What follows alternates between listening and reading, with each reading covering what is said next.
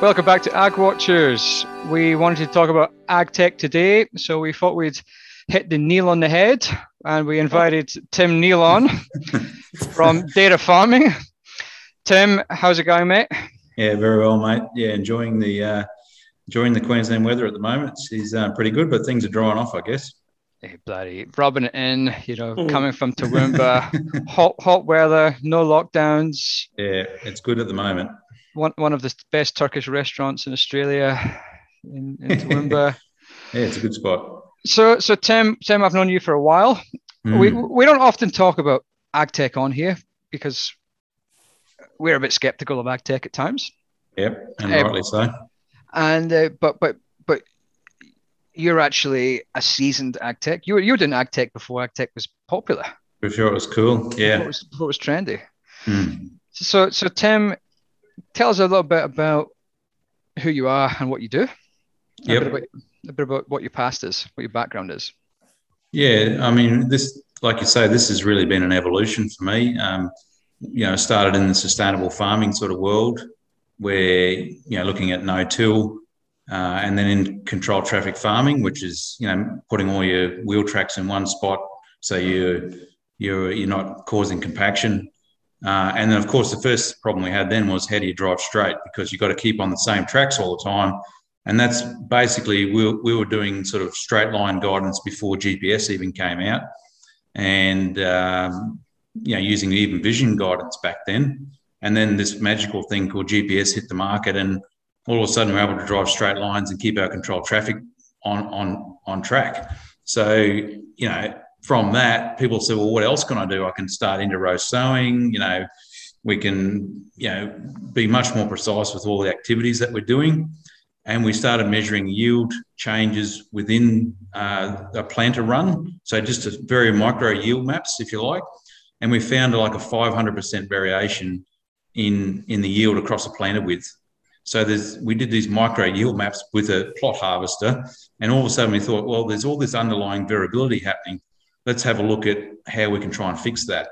And that's when we sort of started on the journey of then yield mapping, and satellite imagery came along. We were the first in Australia to bring in high resolution satellite imagery back in 2003. Some of the first satellites were launched, the sub-meter resolution satellites were launched, and we thought, oh, this looks pretty good. And then we found it opened up all these opportunities for in-crop management. So for me, it's been a real journey and an evolution as the technology has matured, and to now where the point is that it's so accessible and there's so much data available. We're talking to companies every day that are just launching hundreds and hundreds of satellites. So, the world's moved on really quickly in this whole tech space. And I guess, the reason we started data farming was the frustration of there's all this technology, but only a few % of farmers are actually using it. So before we came along, GRDC said that only 4% of Australian farmers had looked at their property via satellite, which is just like terrible because the technology was there. So that's what really started us on this whole data farming journey. But it's been a real evolution through all that technology over that last 25 years, essentially. Tim, I saw a quote, I think it was just yesterday. The quote's probably been around for a while, but I just saw it yesterday, so it's new to me. It was a Bill Gates quote, and he said something. He was talking about, obviously, the growth of technology across the board in terms of pace of growth, of how much more quicker things are going or how much more advanced things are, and comparing it to the car industry. And he said, I think the quote was, he said, if General Motors in America kept up with the same kind of technological pace and kind of lower costs and stuff, that you'd be driving a car that had cost you $25 to buy, and you'd be getting 1,000 kilometres, per tank of or something like that. I think that was the quote. So when you're talking about the satellite stuff there, obviously you were there for them pre the inception of this stuff. How quickly has it gone? What's been the growth in kind of just the satellite stuff? You said now you can go sub a metre with the satellite, but how far down can you get now in terms of resolution for the stuff you're looking at nowadays? And has it been a really quick progression as well? Matt, what you can do right nowadays, and Tim can tell me if I'm talking shit or not. if just say now, we know it's going to be shit, listeners. If you're sitting in your garden, right, and you're reading, the Weekly Times, Tim doesn't even have to pay for a subscription to it. He can read the news. Surely not. He can read the text on it. If you're in the US military, that's probably right, mate. But we're not quite there yet with commercial grade satellites. But 30 centimeters is commercially available now. So they give you an idea. If you had a chair on your back lawn, if you're sitting in the back lawn, then yeah, absolutely, you're going to see that figure. We caught an image once in central Queensland. This is some years back, and we could see the two utes pulled up and two farmers standing in the paddock having a yarn. So we challenged them on that and said, "Hey, what are you fellas doing, slacking off?" So yeah, the technology's there to really increase resolution. We're talking to a company down to 15 centimeter resolution coming out shortly next year. So that's going to be pretty impressive. You're going to be seeing a lot of detail. So that's the record things like NVDI and stuff, yeah.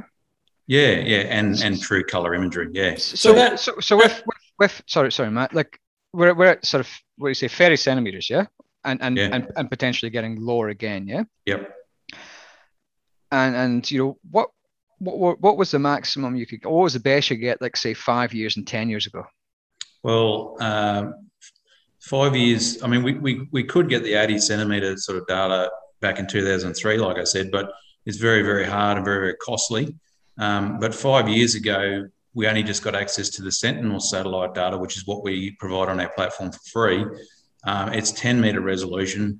That didn't even exist. So before that, we had one satellite image every 16 days at 30 meter resolution. Okay. They get that in your head. One image every 16 days at 30 meters. So, the space race is on.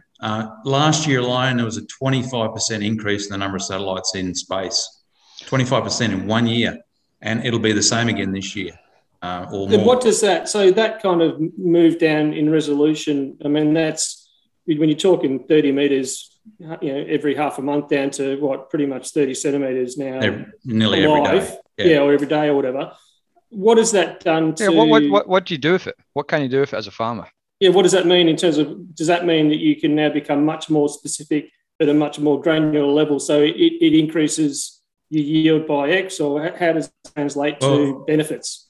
Yeah, like most farms, you're not managing down to a sub-meter pixel level, right? But it certainly helps you understand what's actually driving your differences in your variability in your paddock.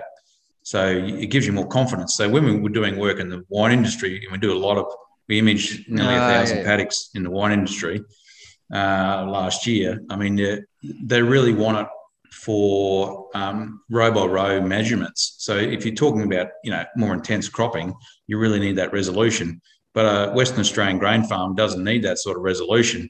The 10 meters is good enough. So it's horses for courses. You've got to fit the technology to the purpose. And so what in terms of if you were to see, like that was my next question. You actually answered it. Was a case of, or you did to an extent. What is the Goldilocks sort of zone between sort of price and sort of value of use to like a cropping farmer or a pasture grower? So you reckon it's at 10 meters or something, or? Yeah, or probably less. Yeah, we're looking at that sort of mid-range now. Sort of couple of meters is probably really good because it starts to pick up things like problems with your planter.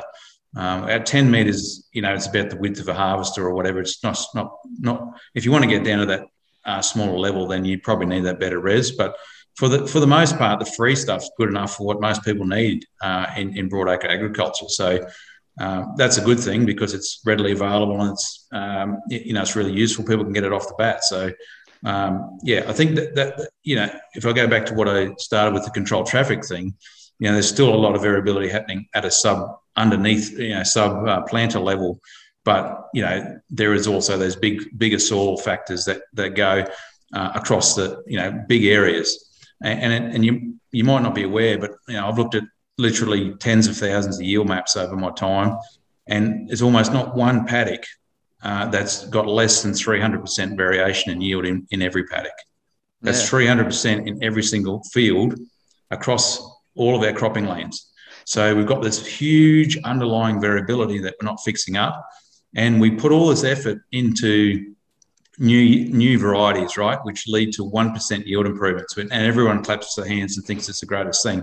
And I say, hold on a minute, we've got 300% variability in each paddock. Why aren't we putting more energy into fixing that? Because you're still paying, $2,000 an acre for the country, whether it's good or bad, you're paying the money. So how do you, and probably 20% of your paddocks are unprofitable.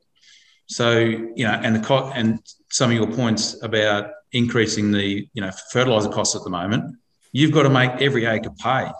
And so you can go and buy more acres. It's a good investment, but why not we put more energy into trying getting rid of this variability and make every acre pay where it's possible? So it's like, I'm just looking at, there's a picture there of like an NVDI map on your website. Yeah, I'm just looking at the new sort of 1.5 and 1.5, and it's got red stuff in the one corner and green stuff in one corner.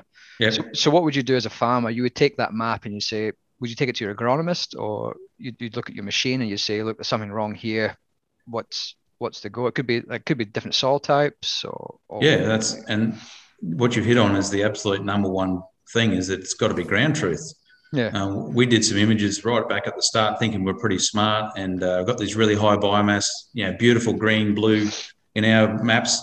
Went out in the paddock and it was all ryegrass. So, let's not fertilise ryegrass. So it's absolutely ground truthing. And I see so many of these new ag tech startups coming through the ranks and promising all this stuff. We're going to cut your fertiliser rate by 30%. We're going to increase your yield by 25%. And trust is it's all automatic. It's just rubbish. You've got to go out in the fields. It's to help people do a better job quicker, and it should save you time, not increase your time. That's a simple thing. So it's kind of almost like, if I'm looking at this one individual field, a farmer might already be aware of a lot of this. Absolutely. When they're driving through it, but this gives them a map that they can actually pinpoint more and say, well, it's a bit like a prescription, isn't it? Really? Yeah. It's a bit like when I broke my arm a couple of years ago. The X-ray guy, radiographer, gives me the X-ray. Then I take it to a surgeon who tells me you're getting a couple of screws in here. Yes. So that's basically what you got. You're basically giving an X-ray of the land that you can then take and say, what's the go here, mate? Well, you've got a broken arm, but you don't know how to fix it. And that means, well, what's the extent of the problem too? What's it costing me? Is it 10 hectares, 20 hectares, or 30 hectares? How much is that going to cost to fix? How much am I losing in yield? Is it worth my while doing, or do I just write off those areas? So they could be if you go to Central Queensland, for example, there's shallow soils in a lot of areas. So you're not going to go and try and fix that. You can't. So you just wind back all your rates in those areas. But if it's fixable, let's say it's a sodium problem, well, we'll go and put some gypsum on it and try and fix it up so that we can get productivity out of that and we start making some money out of it. So it's not the solution. It's identifying the problem so that you can then take it to someone else to fix it. So a quick question though, you made a good point there, and it's the point I always think about is efficiency and increasing, getting as much as possible out of what you've got. Yep. And we're the same. Matt and I are the same. Like we've got two people in our team. That's us in our professional life, and so we've got to be efficient. So all of our work is efficient as possible. But I wonder, like in Australia, like you've done 12 million hectares or something like that. Yep. Is it overseas as well, or because 85% in Australia? But have you ever had a little peek? Have a look at some of the Dutch crops or the UK crops to see how efficient are they? Yeah, well, we've got a lot of users in the UK and in Western Europe. So, they're using it for similar sort of factors. I guess nutritional management, they have obviously a lot of potential waterlogging issues as well. So, probably facing similar sort of problems, except their way of farming, as you know, is quite different to ours. So they have different solutions. But do they have the same variability, like 300% variability, like in a paddock? Yep, pretty much. Pretty much. So it's pretty. So we're really talking. That's even with them being potentially in parts of Europe or a smaller plot size as well than what you get here in Australia. Yeah. But there's even though they're have possibly the ability to be more focused in a more smaller dimensions. Matt, they're too busy driving the Range Rovers, collecting the cap payment, and looking after the 5 sheep that they have, and going to the local coffee shop in the UK. No, that's us just lost all of our UK subscribers. That's it. It's gone. Even Auntie Julie. Even Auntie Julie. But you hit on a good point, though. The point is that what's happened in Australia is that once upon a time, everyone had a 640-acre settlement block.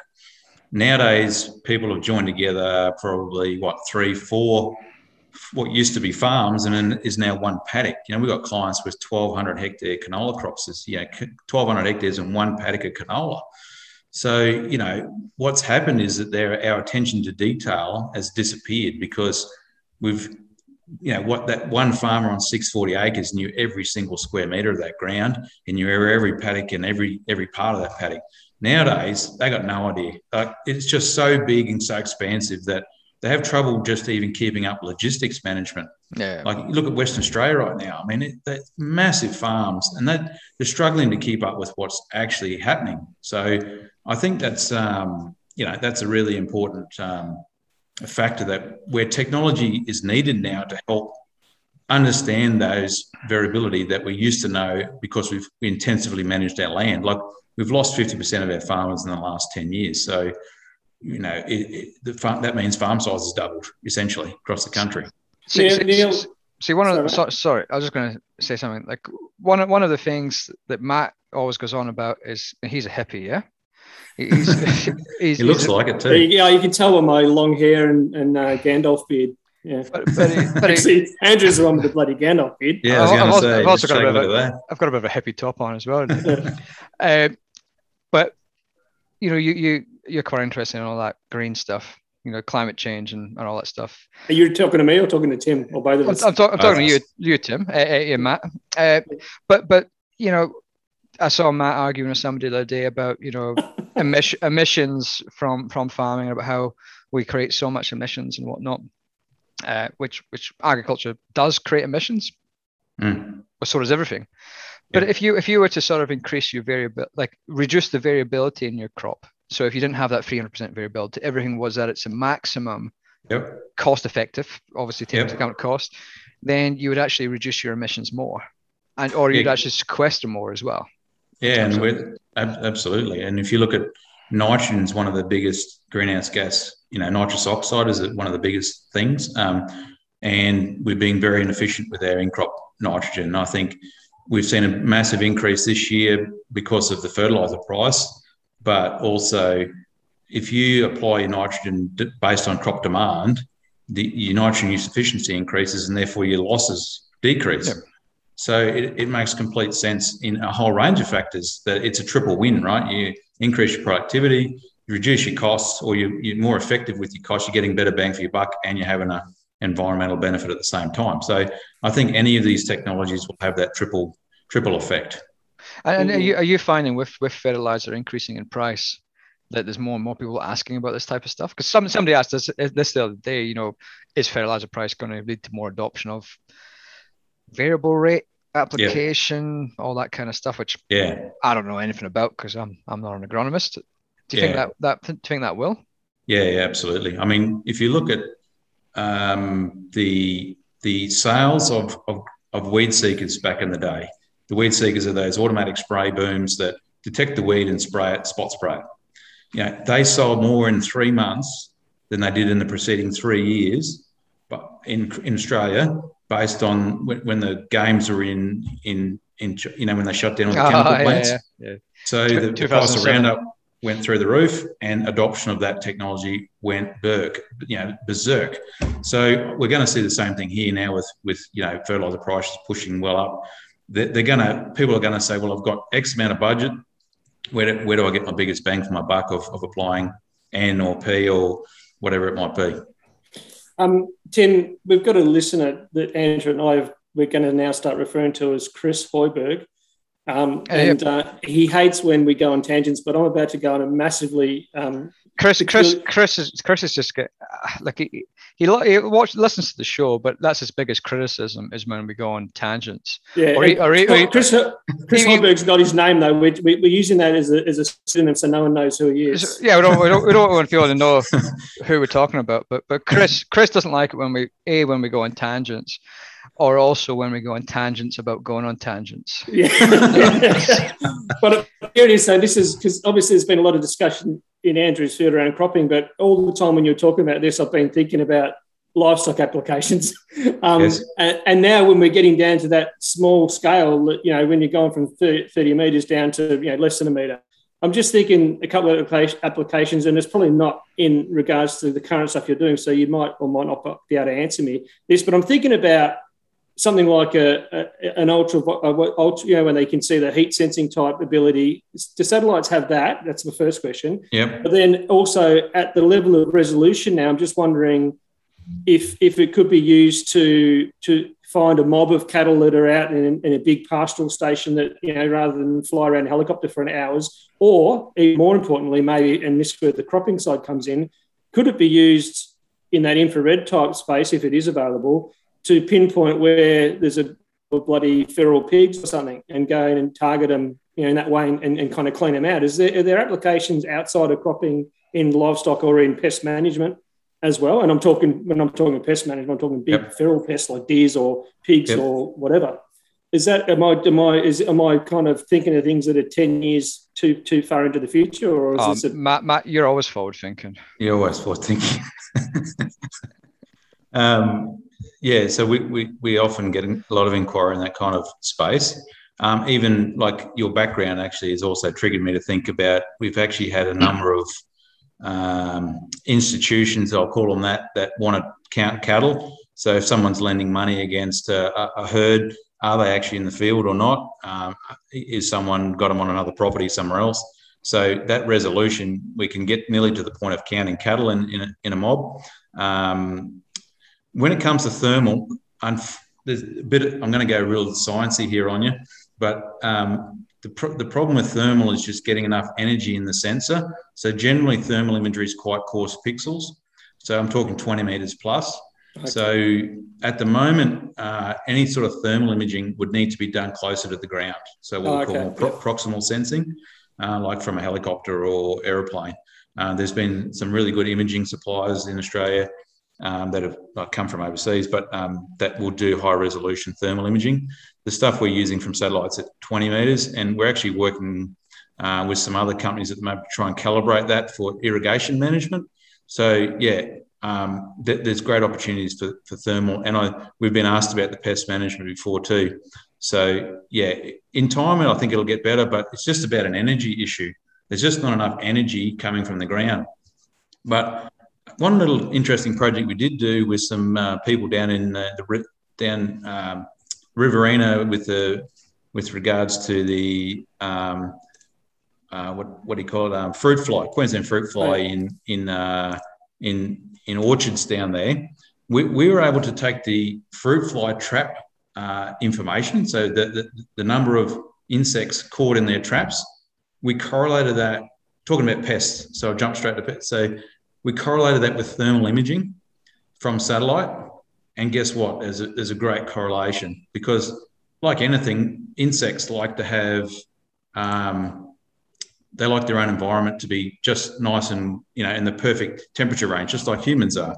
And we were able to identify which parts of the landscape are likely to be hotspots for biosecurity inspectors to go and check those areas to make sure they've got traps located in there if they wanted to pick up any pests. So I think this is a totally untapped market and that opportunity in terms of irrigation management and pests and diseases, because, as you know, all things are spatial and all parts of the environment are slightly different. And, you just got to drive through a valley or ride on a motorbike through a valley and feel how cold it is when you come out the other side. So, things like pests are going to be very sensitive to those kinds of things. And we're already finding that. So there is some interesting work to be done. There's also some other cool data we've been playing with called radar imaging, and it penetrates through cloud. So it's what we call an active sensor. It puts out its own energy, and we're able to capture data through clouds, and now even penetrating down into the soil profile to get soil water.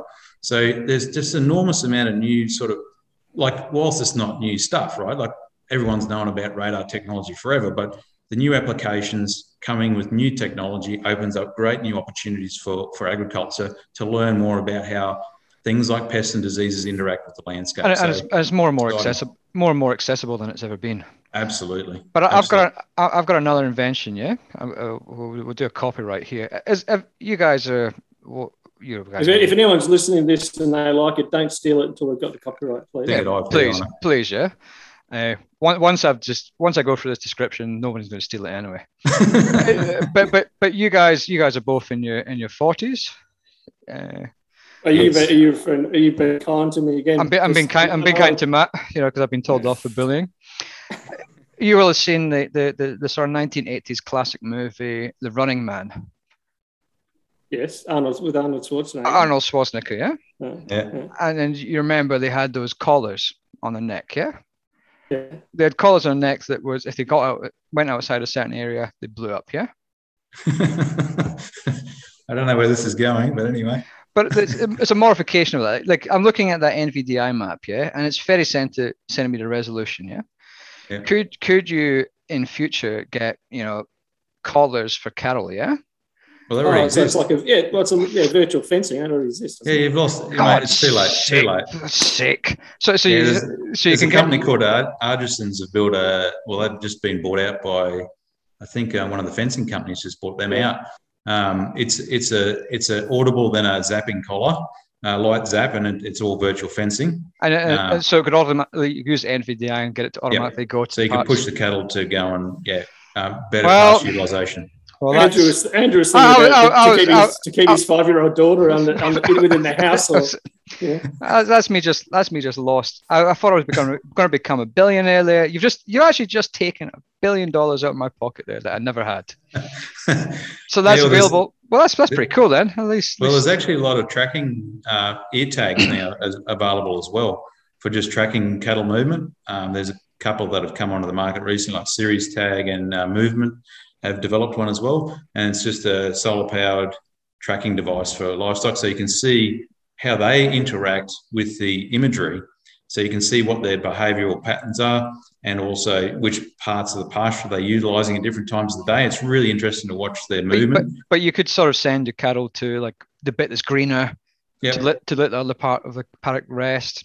For utilisation. So you might want to fence off your riverine areas, so protecting your streams or stream banks or whatever, just keep them out of those sort of areas as well.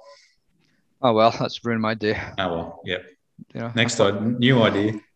Right, I'll have to go back. He only has one idea every 3 or 4 months. So no, I have an idea every day. It's just, Wow, one good. Well, I should have clarified one good idea. Yeah. God damn it. So in terms of, but AgTech, yeah? Yeah. Let's talk about AgTech and its washing machine that it is in the last 5 years, maybe. I reckon that's it. Oh, there's something controversial. Tim Neal says that AgTech is about money laundering. Yeah, money laundering in the washing machine. Exactly. So AgTech, like we've sort of. I'm stupid. I've been in this industry for a good 10 years in Australia and a little bit before that in the UK, but AgTech seems to be so, like the last 5 years, there's been so many things come out, and like drones. That's what I was going to ask you as well. Drones. Oh yeah, don't get me started yet. Where have drones gone? They never came in the first place, mate. They were never going to come. It was never going to happen. It's I must have told 100 drone companies this is not going to work the way you think it's going to work. I actually remember a time where I met you probably for the first time. I think it was in Armadale. Would it have been yes. Armadale? And there was a demonstration of drones there. And I think we had said, yep, I put my foot in it that day. This is an absolute waste of money.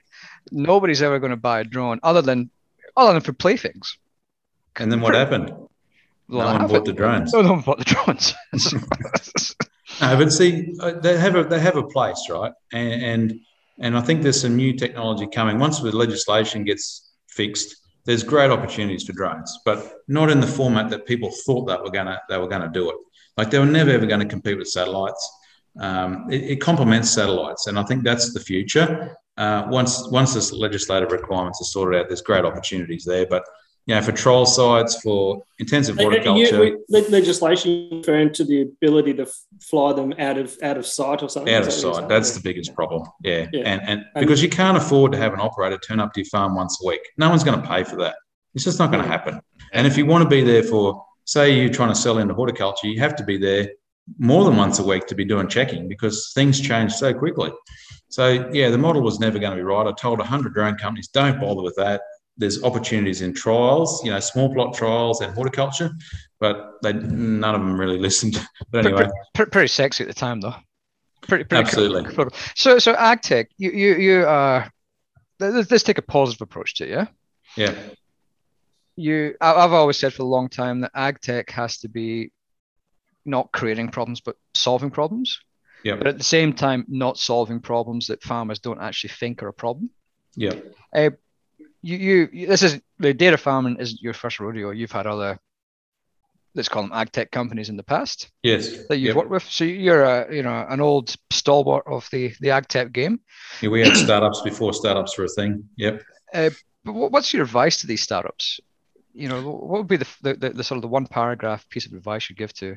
Well, I think you actually basically said it. It's about going and understanding the industry that you're working in for a start, and what the problems are, and what are the pain points that you're trying to help people solve.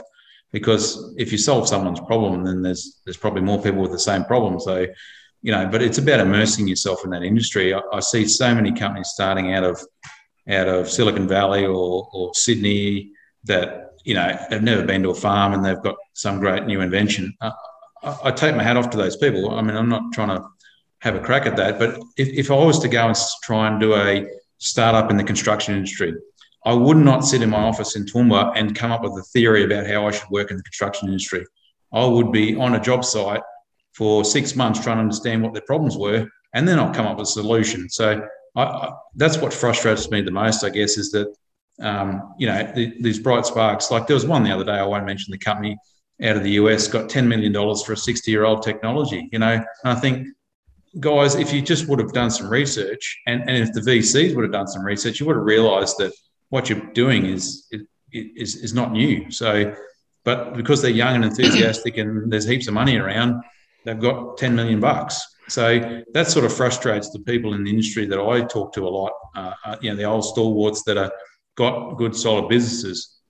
They see all this stuff going on, this parallel universe going on, and it gets pretty frustrating at times. It seems to be a lot of startups are not necessarily there they're not necessarily there for the longevity. No, it's there to get the VC money and then get out, and then boom. Yeah, we big multipliers. Like we have it all. Like I'll be honest, like Matt and I, because we sort of cover a big gamut of that sort of industry. We get a lot of AgTech companies, especially the very early stage ones, coming to us, telling us what they're going to be able to provide us with and what information. And it's generally around sort of, being able to tell us what the yields are and tell us exactly down to, 1 metric tons what the Aussie top crop will be or whatnot. But I guess, and they sort of, sometimes they ask us for advice, here's a pitch for our product, this is what it does, blah, blah. And what surprised me most is how many of them are so similar. Yeah. And how many of them you say, guys, there's 1, 2, 3, 4, 5, 6, 7, 8, 9 other companies doing this. Yep. And they say, oh, we've never heard of them before. How are you different? and you sort of, you feel a little bit bad sort of crushing the spirit of some 19-year-old graduate, but you sort of feel, but to be fair, I'd rather tell them that early before they sort of put their parents' mortgage on it. Yeah, and I've seen satellite companies do the same thing. I'd get a call probably once a fortnight at the moment from a new satellite company that's launching a new satellite, and the first thing I ask them is, what are you doing? How are you going to? What sort of products do you think you're going to get out of this? And by the end of the conversation, they've changed what sensors they're putting on the satellite, what area of interest they want to cover. They've completely changed their whole business model because they hadn't thought through all those key things about how the user might actually bloody use this. They're thinking about, how do I launch this thing? What sensors do I put on it? How cool is this going to be? And how we're going to save global deforestation. So I'm exactly the same, mate. I think we'd rather crush them early and get it on track than go and waste a lot of time and money and someone's mortgage, like you say. So, but saying that, if anyone's listening to this podcast and wants to invest in the first blockchain-powered podcast, we're happy to take 1.5 million for 10% each. Sorry. What's about you get 20% of the Ag Watchers podcast for that. Yeah, so I mean, I'm just waiting for the call. I'm waiting to hear the phone ringing. I mean, the good thing is, mate, there is a lot of interest in ag tech, and it's seemingly the investment's not slowing down at all. In fact, it's accelerating. But I only think that's a good thing, right? Let's hope that not too many companies burn too many people, and everyone says, "Oh, I've tried all that before. I'm not interested," because that's the worst thing that can happen. Someone spending someone else's money, that's so what. It's more that the companies that follow along behind, they don't get caught out. But it's really good to have this amount of investment. I'm not sure if you're aware, but investment in ag tech in Australia is 1/20th of what it is in the US per capita. 1/20th. So we've got a bloody long way to go to catch up to the US and to what's the other one? In the Middle East, Israel. Yeah. They're about the same. So the investment per capita of population is 20 times what it is in Australia. So we need a lot more investment, because the worst thing too that we can do is put crappy products in front of farmers that doesn't work or doesn't deliver on what they say, and they get burned as well. You need the investment to actually build the thing. Is that because there's not enough? Exactly. Is that because there's not enough investment money, or there's not enough things to invest in?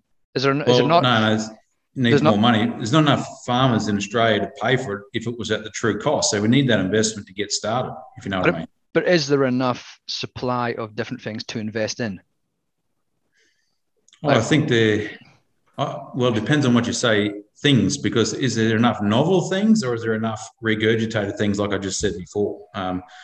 Novel things, I reckon they're a lot few and farther between. But I mean, when it comes to our business, what our novel thing was actually getting adoption, right?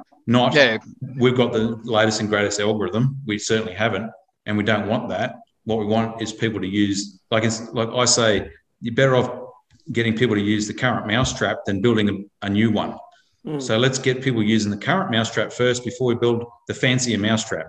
But seemingly everyone thinks that if I build a fancy mousetrap, everyone will adopt that technology. And that is not the case. It's directly opposite to that. You build it simply and deliver simple things. That's what drives adoption. And that's how we've got more than 30% adoption now of the grain industry using our and demonstrating that with that analogy, and also demonstrating how you're getting rid of the mice. That's right. So it works. Yep. It works multiple ways. So one of the talking about the ag tech environment, or actually, sorry, that's the wrong word to use. We don't use the ag tech environment. Talking about the ag tech ecosystem. Because that's the word to use. Ecosystem. Sorry, we've been using it all wrong. It just shows how amateur we are. Oh, absolutely. We'll take 100,000 off. It's 1.4 now. Or actually, we'll start using ecosystem now. It's worth 2.5 for 10%. You need artificial intelligence in there somewhere. We've got zero intelligence in this podcast. You've got blockchain.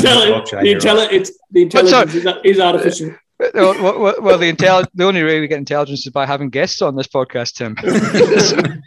but one of the in agriculture, like prior to COVID, there was two industries that I thought were like the biggest non-production industries. Conferences. Yes. Yeah. And that was a growing industry. I could have literally gone to a conference every single day. Every day, exactly. Throughout the year. And we went, I remember visiting you at the Coffee Line at the Evoke Ag. Evoke Ag, yeah. And let's not talk about that conference. But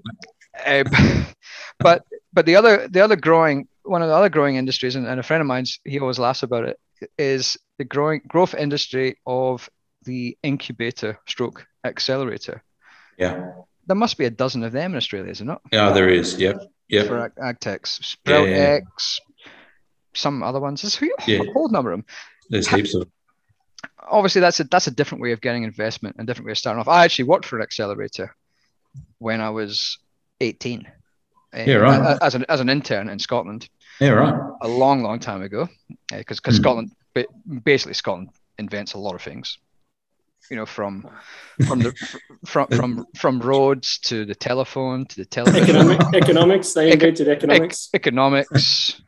You know, so they still amazing. They still have a lot of entrepreneurship over there. But anyway, like in terms of, I think they have a place. But how many do you think? Have you seen many companies go through an accelerator and actually be a success? You know. That's a good question. And who does it favor? The accelerator that gets an equity stake, or the actual idea? Yeah, I fear I know where you're going with this, because I have the same feeling. Is it I won't say legitimate, but is it really helping? Is what you're trying, Is there other factors at play? All the groups that I know that are really successful have obviously had a whole range of other influencing factors that have made them successful. But again, if we go back to our point about young guys with a bright idea, that's probably the best place for them to land, to sort out what is the customer problem, how you're doing your financing, because a PhD, no disrespect, given a business plan, is just a PhD with a business plan. It's not a business, right? So there's a lot to business besides just having a business plan. And someone that's come through academia is not going to have any idea about how to run a business. No disrespect to academia, but that's what we see a lot of. And running a business is a completely bloody different thing, cash flow and all the rest of it. So I think getting people through those accelerators to teach them basic skills like that is a good thing. How many have actually been solely responsible for their ultimate success? I don't know. I read a lot of articles, and a lot of people are self-made success sort of thing. So I think there's definitely a place for it, but it's not the overall success story, is it? It's one part of the success of business in this space. I also know some of the terms. It's bootstrapping. Is that right? That's it. Yeah, mate. And sweat equity. So, it's 3.5. 3.5 for 10%. You're going up in value, mate. All the right terms. Yeah, there's been this whole, I've had to learn all these things and all the investment. Like, it's the first time we've got investment in this business. Before we had this thing called businesses, mate, and we just got a client and we got paid, and then we made money and we invested. Nowadays, you have an idea and you get $1 million. It's a completely different, and you call it a startup. And that's another thing. We were just businesses in the past, and now we're called startups. But, there's a bit of jokes around that. But I mean, some of the things like software that we built, we built our first MVP for $30,000. So to get us started, to see what the market thinks of it. But after that, it's been quite expensive. So we do need investment to build. Like I say, it's no good building cars if you don't have a road to drive them on. So we've got to get the investment to build the roads so that we can build the cars. So we've come in at the right time with our business now, but I think some of this it needs investment to get started, to build quality products that we put in front of people. Because the worst thing that people want is some junky thing that the wire's hanging out and, breaks down after a week. Like, those days have got to be gone. We've got to get good, solid technology out of farmers so they don't get pissed off with it, and it actually delivers value to them. But that, Tim, that kind of lamenting of the lack of investment is not purely something in the ag tech space. That's been an ongoing issue within Australia for decades, right? I remember and I wasn't an expert in my financial days when I was in currency trading. That was fairly specific, but there was a lot of people within the merchant banking arm and the mergers and acquisitions and all that would be involved in these kind of whether they're real investments in, kind of assets. They were kind of, a lot of the money that was coming from overseas, just because, is it a factor that we don't have A, the population, and then B, our superannuation funds here are a reasonable enough size based off our population, but they're nowhere near the superannuation funds that you see. And part of the reason why we have a mob like, say, PSP, who are now the biggest, which is that Canadian pension fund. They're the biggest investor in real asset agriculture in Australia now, right? Is it that there's just not enough money and not enough, because of, you know what I mean? So then we've got to, we've got to kind of broaden our horizons to other parts of the world, but to be able to encourage this flow of money in, to be able to do all these great things that we could do. Oh, well, there's been quite a few people suggest that the Australian pension funds should actually be investing in Australian startup businesses as well, but they're very conservative. And like you say, you don't see any of them investing in farmland, for example, not like the Canadians do. It's a big untapped value of our country that we're not utilising to get return on investment.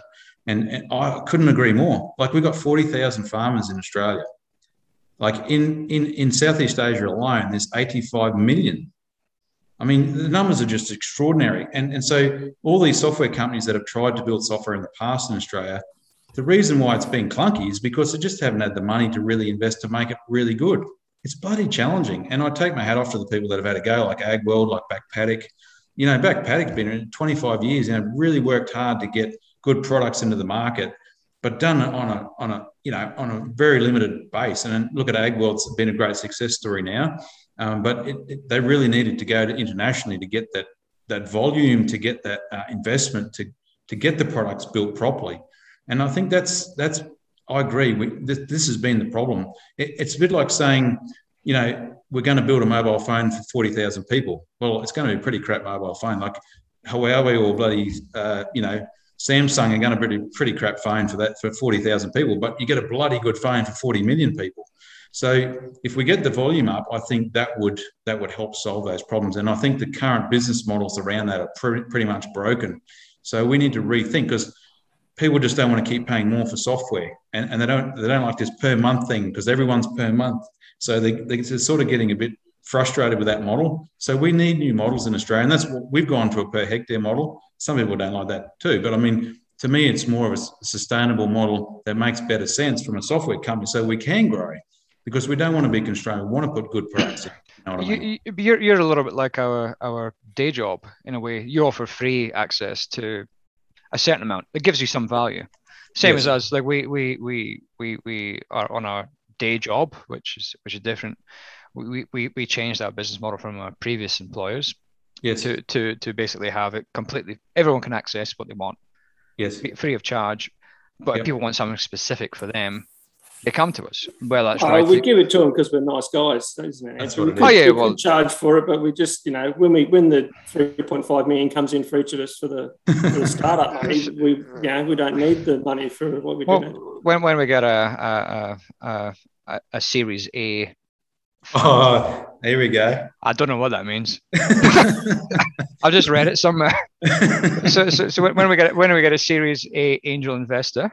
On Dragon's Den, we'll be sitting drinking pina coladas in Ballarat, or warm cups of coffee. But I actually have no idea what I was going to say before that. I've lost my train of thought completely. Chris Hoiberg will be bloody angry. Chris Hoiberg's going to be mental. I haven't spoken about Scotland, so that he's probably happy with that anyway, because normally when I talk about Scotland, that's when he gets really annoyed. I've lost my train of thought completely. Matt, go on. We're talking about the lack of investment money, right? Yeah. And that was it relating to that? That's that kind of the fact that Nah. Completely lost my track of mind completely. I had something really important to say as well. But I've lost it completely. But here's one thing, yeah. One of the we are actually. I was actually thinking back as well. We have had a lot of ag techs on this podcast, yeah. Yeah. Which are companies that 20 years ago wouldn't be called ag techs. They would have just been called, again, like you say, businesses. Ag businesses. Yeah. We had Robin Smith, who's again Numbnuts. Another. That's not referring to Robin. I'm referring to his product. We're talking about his product. but again, he's a Scottish guy, so obviously. Here we go. He's not too bad. This is the important point you were making. How all these Scottish. No, it's good entrepreneurs. But it's a simple product. It's basically a pair of scissors with a syringe in it. Let's be honest, that's what it is. There's a rubber band with a syringe in it. It's not. Sorry, Robin, but it's not like Bluetooth enabled sort of satellite imagery, artificial intelligence, Bitcoin. Which, if he said that, if he said that was the case, he'd probably get more money for it. Yeah, he would. But what it does is it solves a problem. Yeah, and it solves a problem fairly quickly. And then you've got guys like we've had Nathan Carroll, Angus Street, and Dwayne Johnson, who all have their own similar but different approaches towards selling things online. Yep. Effectively, they're not really ag techs either. They're just, service businesses. Service businesses that have online. We most of our business is online. We're not an ag tech. We could be though. Oh, sorry. So the podcast is an ag tech. Yeah. Offers over 1.5 million. Yeah. So your train of thought was about the free stuff. Oh, that's right. That was right. You were saying about how we used to have a model that was behind a paywall in the old gig. Now we don't have a paywall. We offer it all for free. That's what you were talking about just before you lost track. Yeah, it was something else. It doesn't matter. But what I'm saying is it does change over time, and it does become like the word ag tech now is the fashionable thing. Yeah. But I do to a part of me wonders, does it, if there's not enough coming through, does it start to lose some of its veneer? Well, it's a bit like anything, and it probably will eventually. And I remember the head of SST told me once. And SST was one of the biggest precision ag companies in the world. He said, it won't be called precision agriculture anymore. It'll just be called agriculture. And so things will become mainstream and be part of the everyday life. So absolutely. You just have a look at how quickly things are changing from, into this whole sustainability thing now and carbon and all that. It's like a shark tank, mate. There's just people going everywhere and there's things happening all over the place. So And if you're in regenerative agriculture now, you didn't mention regenerative agriculture, mate. There's another million. Well, there's this missed opportunity. Well, but basically, every morning when Matt and I wake up, you regenerate. We've regenerated, and we're in agriculture. Is it every 6 months you replace every single cell in your body? So that's regeneration. so we regenerate every day, and we also Scottish whiskey is killing more. I was thinking in our case on a Friday night, I think there's more things being regenerated in our brain cells. We're level ahead of regenerative agriculture. we're going for a degenerative agriculture, and. We're actually, that's what we should call this podcast, the degenerates of agriculture. and that's the sort of, look, and that's the thing, that's what, call me a cynic, which I am, and proudly so. You're a cynic, Andrew. But I do glaze over, and I think I've been to too many presentations. That's what it is, mate. And you sort of see the same thing over and over again, but you also see a lot of buzzwords, like ecosystem. Yeah. Well, an ecosystem is a bunch of I learned about ecosystems in biology at school. It's a bunch of frogs and tadpoles. That's an ecosystem in a pond. But like ag tech ecosystem and all this kind of stuff, I don't know. I like to see something that works well, solves a problem, and isn't going to break the bank balance. Yeah. From a farmer's point of view, I look at this as like a parallel world going on. There's the practical agricultural world that's dealing with these really shitty basic problems. Like I just got a terrible tweet yesterday about a hailstorm that's completely wiped out a 5-ton crop. There's this horrid realities of agriculture in Australia. Crops get flooded and bad stuff happens, like the tractor falls in half. And then we've got this parallel world of ag tech going on, which is all this hype and streamline and buzzwords and money and they're almost operating completely independently of each other. And it's like an industry on its own. And that's, I do take your point. And it is frustrating for a lot of us that have been through the hard yards and have been out on farm when, bad stuff happens all the time. And the practical parts of the world every day get in the way of all this shiny stuff of artificial intelligence about everything else. So I get your point. And there's a lot of us that have businesses that are, get frustrated, but there's no point getting frustrated. You've sort of got to work in a bit of both camps, I guess. You've got to be practical and deliver good solutions, but you've got to get the investment to do that. So sometimes you've got to trip in and use some buzzwords to help get the right products for farmers. So I think we're trying to have a bit of a win in both camps, mate. Yeah, no, I think like my only other concern is one that I wrote about a few years ago is whether farmers have got the time or the capacity. Like a lot of the technology it has to be user friendly enough to actually use on a day-to-day basis. And that a lot of these technologies, like the satellites as well, yeah, to understand what to do with that is probably going to require you to use an external person. You're gonna have to take that map to someone like an agronomist or your machinery dealer to say, I've got a clogged nozzle or whatever it is, Yeah. And I think that's why the ag tech is one thing. Creating inventions, fantastic. People tinkering away in a garage making something. Yeah. But you actually also need a secondary industry almost of the people who actually say, well, like there's your agronomist over there, but over to the side is actually your technology advisor. Yeah. Yeah, your sort of your CIO type sort of thing to assist you in actually the rollout of these type of things. So, and as farms get bigger, like I say, the corporatization of agriculture keeps occurring. Like we had a phone call with a company from New Zealand the other day. They've employed their own mapping people now as part of the business because they're big enough to do that. So I think what you're saying is spot on. You'll have specialists in those businesses to actually do these tasks. But I'll go to your point about saving time. If technology is not either saving you time, money, or making your life easier, what the hell's the point of it? It's got to be solving one of those three things. Go back to right back at the start, and we're probably getting close to time. But started my conversation was people driving straight lines with GPS auto steer in their tractors, right? The biggest thing. Can you just use a rope? Yeah, well, the old ones were done with a wire in the ground, mate. Yeah. But I mean, most people did that not necessarily to save any money or do. It was to drive straight lines and put a backpacker on the tractor and know that the paddock's getting planted in an efficient way. So, and it wasn't about making a heap more money. There was other drivers. It was make my life easier or do more with less. So when I look at what drives technology adoption, a lot of the times it doesn't come down to money necessarily. It comes down to making your life easier. And no one's implemented, like when Apple developed an iPad, they didn't do it to make people money.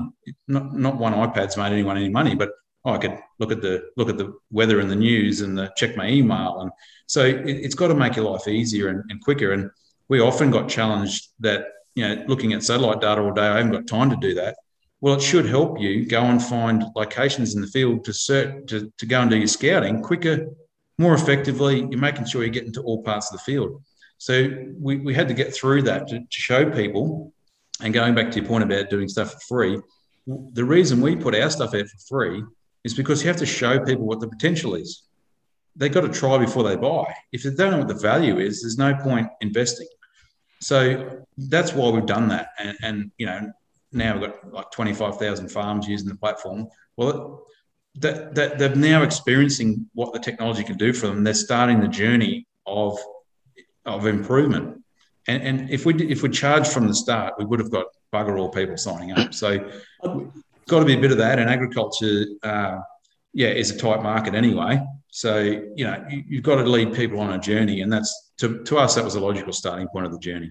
I think what you're saying there, Tim, as well, is kind of like, ag tech, but with a very practical lens through it that you're using, right? And that's part of the reason why you got a success there. And it kind of reminded me, I'm not sure if this is an urban myth or some kind of a factual story, but at the time of that space race and they were going to the moon, and I think NASA or the Americans poured millions and millions of dollars at the time, apparently, in designing a biro that could write in zero gravity. Recording all their stuff up in space, they could use this biro in zero gravity, and it was millions or billions of dollars of potentially, they invested to create this whiz-bang anti-gravity biro, and the Russians just used a pencil.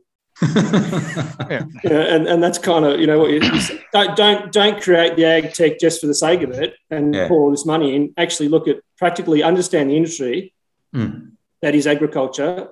Get in there and get your boots dirty and look at the problems, and then figure out what's required and do it in a way that's practical and doesn't cost a fortune. It all depends, Matt, as well. Like the technology for technology's sake, I agree from a commercial point of view, but sometimes people like things for the sake. I know that Tim is a fellow motorcycle fan. Absolutely, yeah. You don't need a Ducati Panigale, but I'd like one. you know, and if my missus is listening, you know, well, once we get our 1.5 million, I'll get one. Yeah. So, but no, I reckon that's a good. You one of the things you highlighted there was we're running out of time, and so Tim, like, it's a very good conversation with you. Like, I've known you for a long time, and we've spoke over beers and coffees about ag tech and our frustrations, I guess, and we know that you're always been a very straight and narrow, to the point person, and you've shown that on this podcast, and a lot of good insights into the ag tech ecosystem and the use of satellite imagery. So thanks for coming along. Yeah, no, well, thanks for having us. I really appreciate the invite, and sharing a laugh. It's been really good. Thank you. It was excellent. First time I've met you, actually, I think, Tim. So it was a very illuminating discussion. Much appreciated. Listeners, if you enjoyed it, I'm glad. And see you when you've got nothing on. Ciao for now.